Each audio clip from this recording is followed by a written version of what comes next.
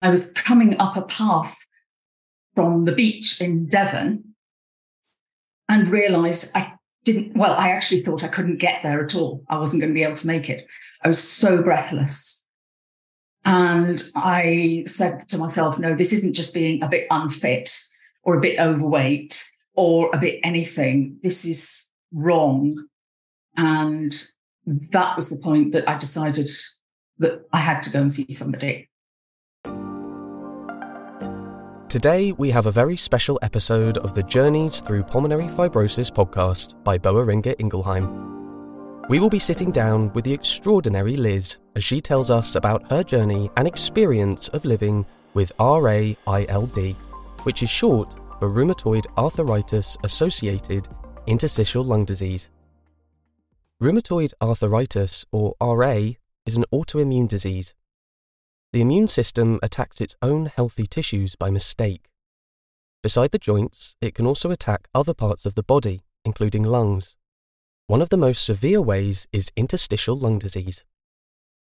In this form of ILD, scarring of the lung tissue might develop. The build-up of scar tissue is known as pulmonary fibrosis and affects the tiny air sacs and blood vessels responsible for providing oxygen to all parts of the body.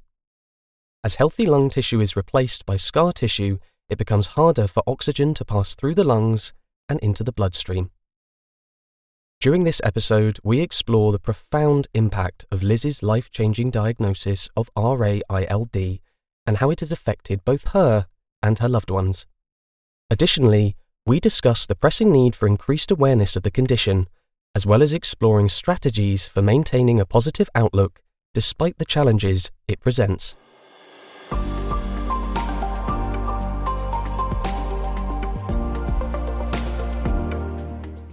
Now we're going to hear from Liz as she explains when she first started to notice her symptoms and why she decided to seek medical attention. I had a very busy working life. I was in work where I was doing a lot of talking to different people and a lot of travel, including flights around Europe and so on. So it was a very gradual process. I began to realise that I couldn't quite manage to rush for a train or cope with a conversation on the phone quite as well as I would expect to. But there was a specific time where I began to realise things were really not good. And it was actually on a flight, and I found I couldn't breathe and felt very strange. Thought nothing of it because it got better again when I got off the plane. And the next time did it exactly the same. And I ended up having to ask for oxygen on the flight. At the same time, people were commenting on my cough. Every time I was talking on the phone particularly, and then family began to say, look, Mum, you can't keep coughing down people's ears like that. It's really not comfortable. Go and see the doctor. But it's difficult at first because you simply keep adjusting your expectations and you think, oh, no, it's not that important. It's just a bit of a cough or whatever. And then finally you realise that actually it's impacting on other people. And that's when I began to think, no, I do need to do something about this. Liz now recounts the significant moment when her breathing was not normal. I was coming up a path from the beach in Devon and realised I actually thought I couldn't get there at all. I wasn't going to be able to make it. I was so breathless. And I said to myself, no, this isn't just being a bit unfit or a bit overweight or a bit anything. This is wrong. And that was the point that I decided that I had to go and see somebody. As we know, the journey to diagnosis can be hard. It's not always a straight line and in some cases can take months or, sadly, even years. This was the situation for Liz. People talk about the journey to diagnosis as though it's something quite exciting. It's not. It's slow, it's frustrating, and it's sometimes very lonely. So for me, having the sort of two conditions in one. I'd always had pain in joints. Nothing had been diagnosed over the years. Different things had been suggested and tried, but with no particular success. Then the breathing problems, we started off with, well, maybe it's asthma. So tried treating that, but that didn't work. Gastric pain, well, have some tests, did all of that. Took my gallbladder out. That didn't have any effect, obviously. Cough, well, yes, you had a chest X-ray. You don't have cancer. So there's nothing really that we can do. Cough medicine, that sort of thing. And it's very frustrating because you still have no idea. You don't have the knowledge in your head that actually it could be something else because you don't know that something else exists. So you get to a point where actually you feel as though you're making it up. And that's really hard, really difficult. And you're still trying to carry on with your life, but you're not actually doing it very well. Liz also goes on to explain how, at first, she was diagnosed with one condition and only much later received her full diagnosis. I was finally referred to a respiratory consultant, had a biopsy, and was diagnosed with then non-specific interstitial pneumonitis, NSIP.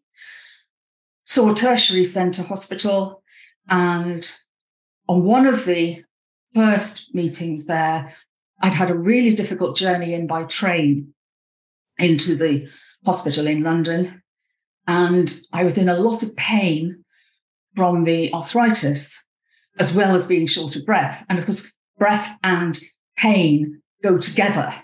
If you start holding your breath, pain gets worse. I actually just said to the very senior consultant that was sitting there kindly trying to sort my lungs out, I said, why do I have such pain in my elbows, my knees, my hips? And he said, oh, didn't realise you did. Right, okay, this is what we need to investigate. And then within a few months, I'd seen a rheumatologist and had been re-diagnosed with the rheumatoid arthritis stroke connective tissue, ILD. So then it all began to fall into place. After months of tests, Liz encapsulates how it feels when you finally receive a correct diagnosis. When you're diagnosed, it's a strange mixture. You're relieved to have a diagnosis at long last, but you're also completely at a loss because you don't know what this condition is. Like many in a similar situation to Liz, once the initial shock of diagnosis wears off, you are suddenly met with an enormous amount of worry. When you suddenly realise that it's actually terminal, you're obviously very scared, you're sad, and you start worrying about everything. You worry about work, you worry about family, you worry about money, and somewhere in all of that, you worry about yourself and your health and how you are. So it is very emotional. It's very difficult because you then have to try and describe to your family and your friends what it is. And you still don't really know what it is. And you have absolutely no idea what impact it's going to have on you because we're all different. There isn't a quick and easy path or graph that they can give you and say, okay, year 1, you're going to feel like this. Year 2, this is going to happen. Year 3, this might happen. It just doesn't work like that. Everyone is different. Everybody has different issues. But then you realize that there are some common issues and that you can get help. And that makes a huge difference.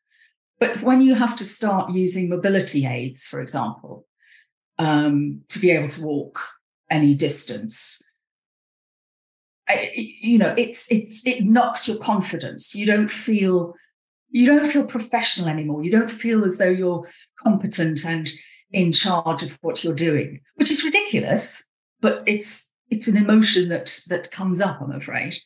and that makes you feel more out of control when you're dealing with pain and everything else. It's important once you have been diagnosed that you make sure you are getting the support you need. This isn't always readily available, which is why it is important for Liz to point to the different people you can talk to about getting this initial support.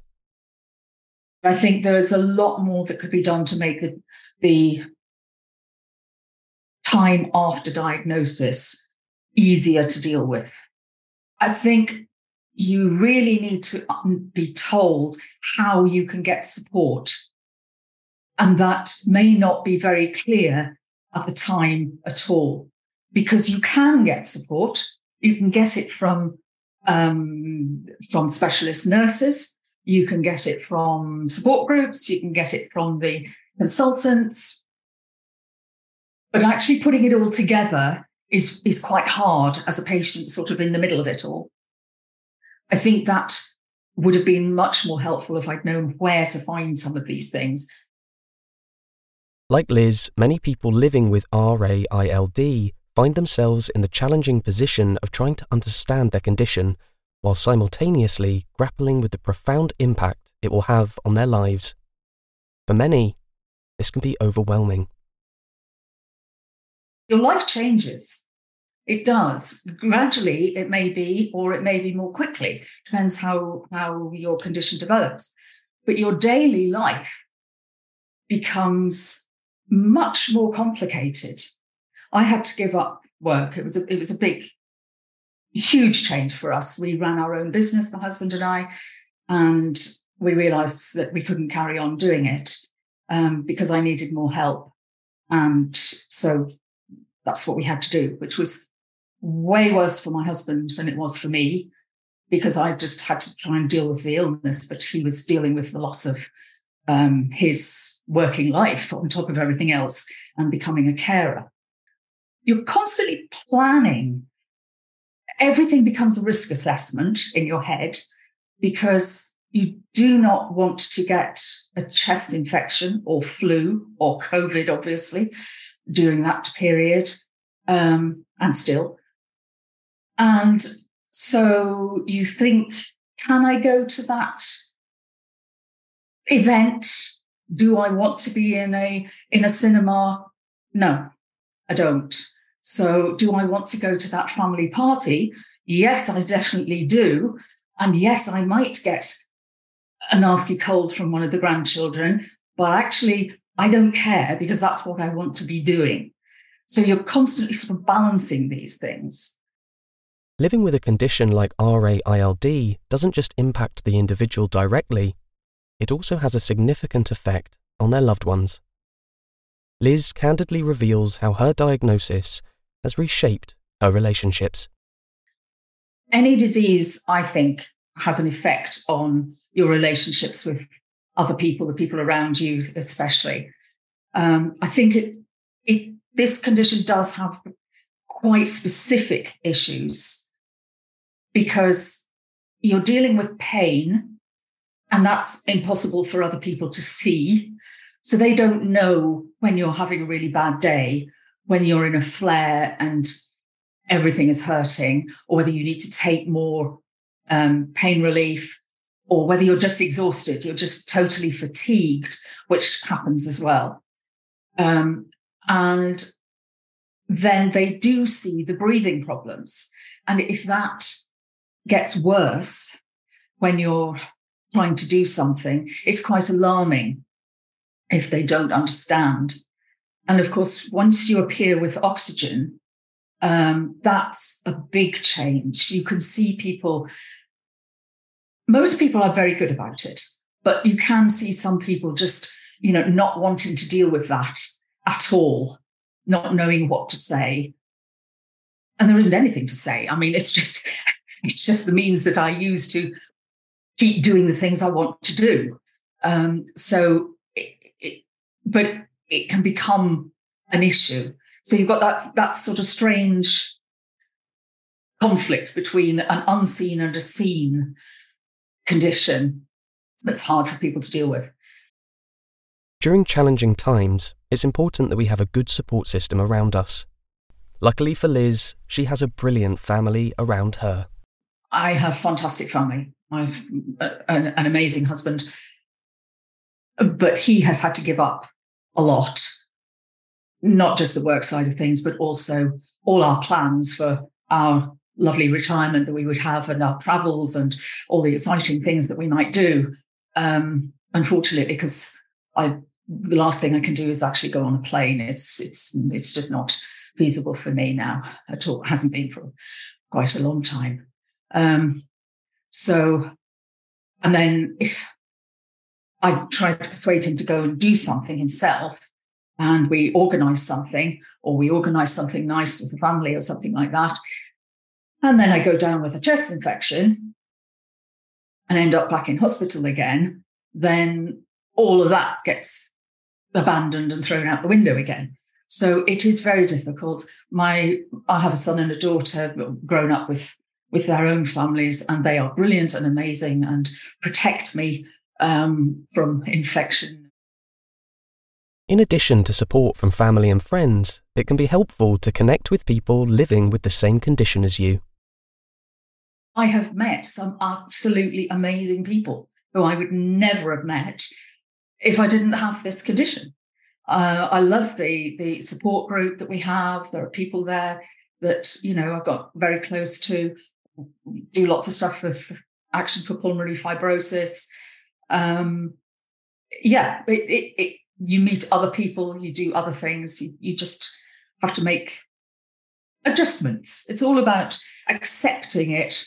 I feel I'm not one for fighting a condition. I know that makes a lot of sense to a lot of people, and they work really well like that. But for me, I find it's accepting it and then making the most of what you've got and the people you've got around you. For many living with rheumatoid arthritis, little is known about the connection with ILD. Listen to Liz's advice below for anyone in this situation.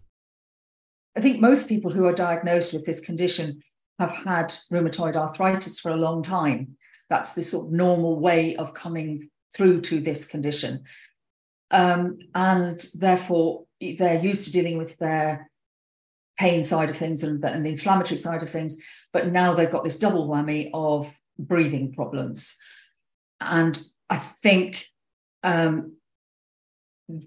they need to be particularly persistent in asking for advice about the lungs and the breathing problems, because once you start having problems with breathing, it can really affect your pain levels.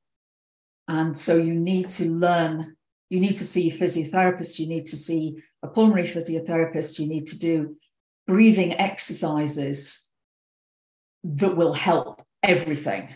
And that's, I think, would be my primary advice to anybody who's come into the lung side of it later on. For Liz, it is also important to stay on top of research developments and discuss those with her healthcare team.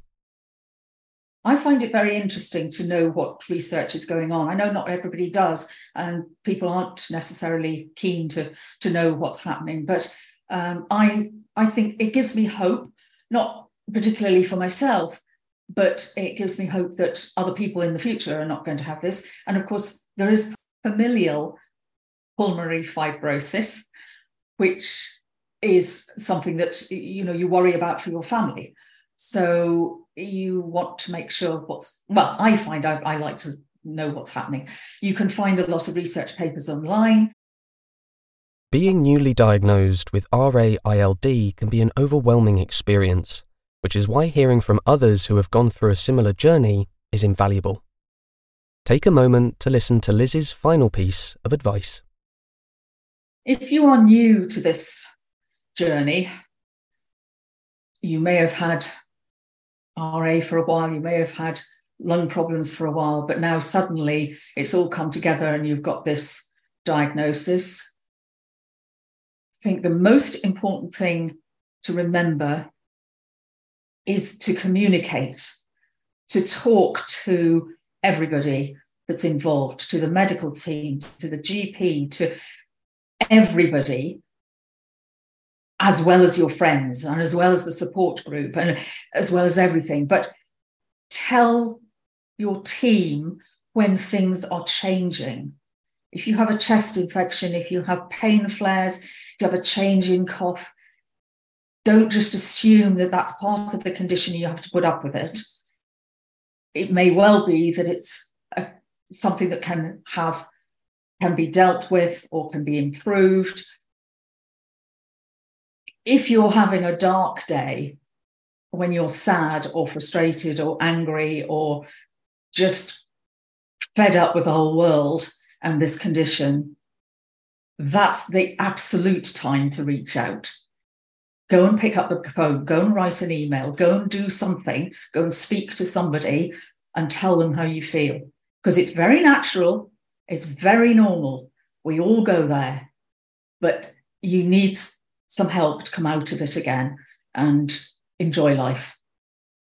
From everyone at Boehringer Ingelheim, we would like to say thank you for Liz for sharing her story and experience of living with RA-ILD with us. We hope that listening to her experience either offers you comfort in knowing that you are not alone or educates you about the connection between rheumatoid arthritis and interstitial lung disease, RA and ILD. If you or a loved one is worried or would like to find out more information about RA-ILD, please visit patient.boehringer-ingelheim.com/LWPF or please reach out at hello@boehringer-ingelheim.com. Thank you for tuning in to this episode of the Journeys Through Pulmonary Fibrosis podcast. If you enjoyed this episode, subscribe for free wherever you get your podcast. There, you will also find previous episodes you might have missed.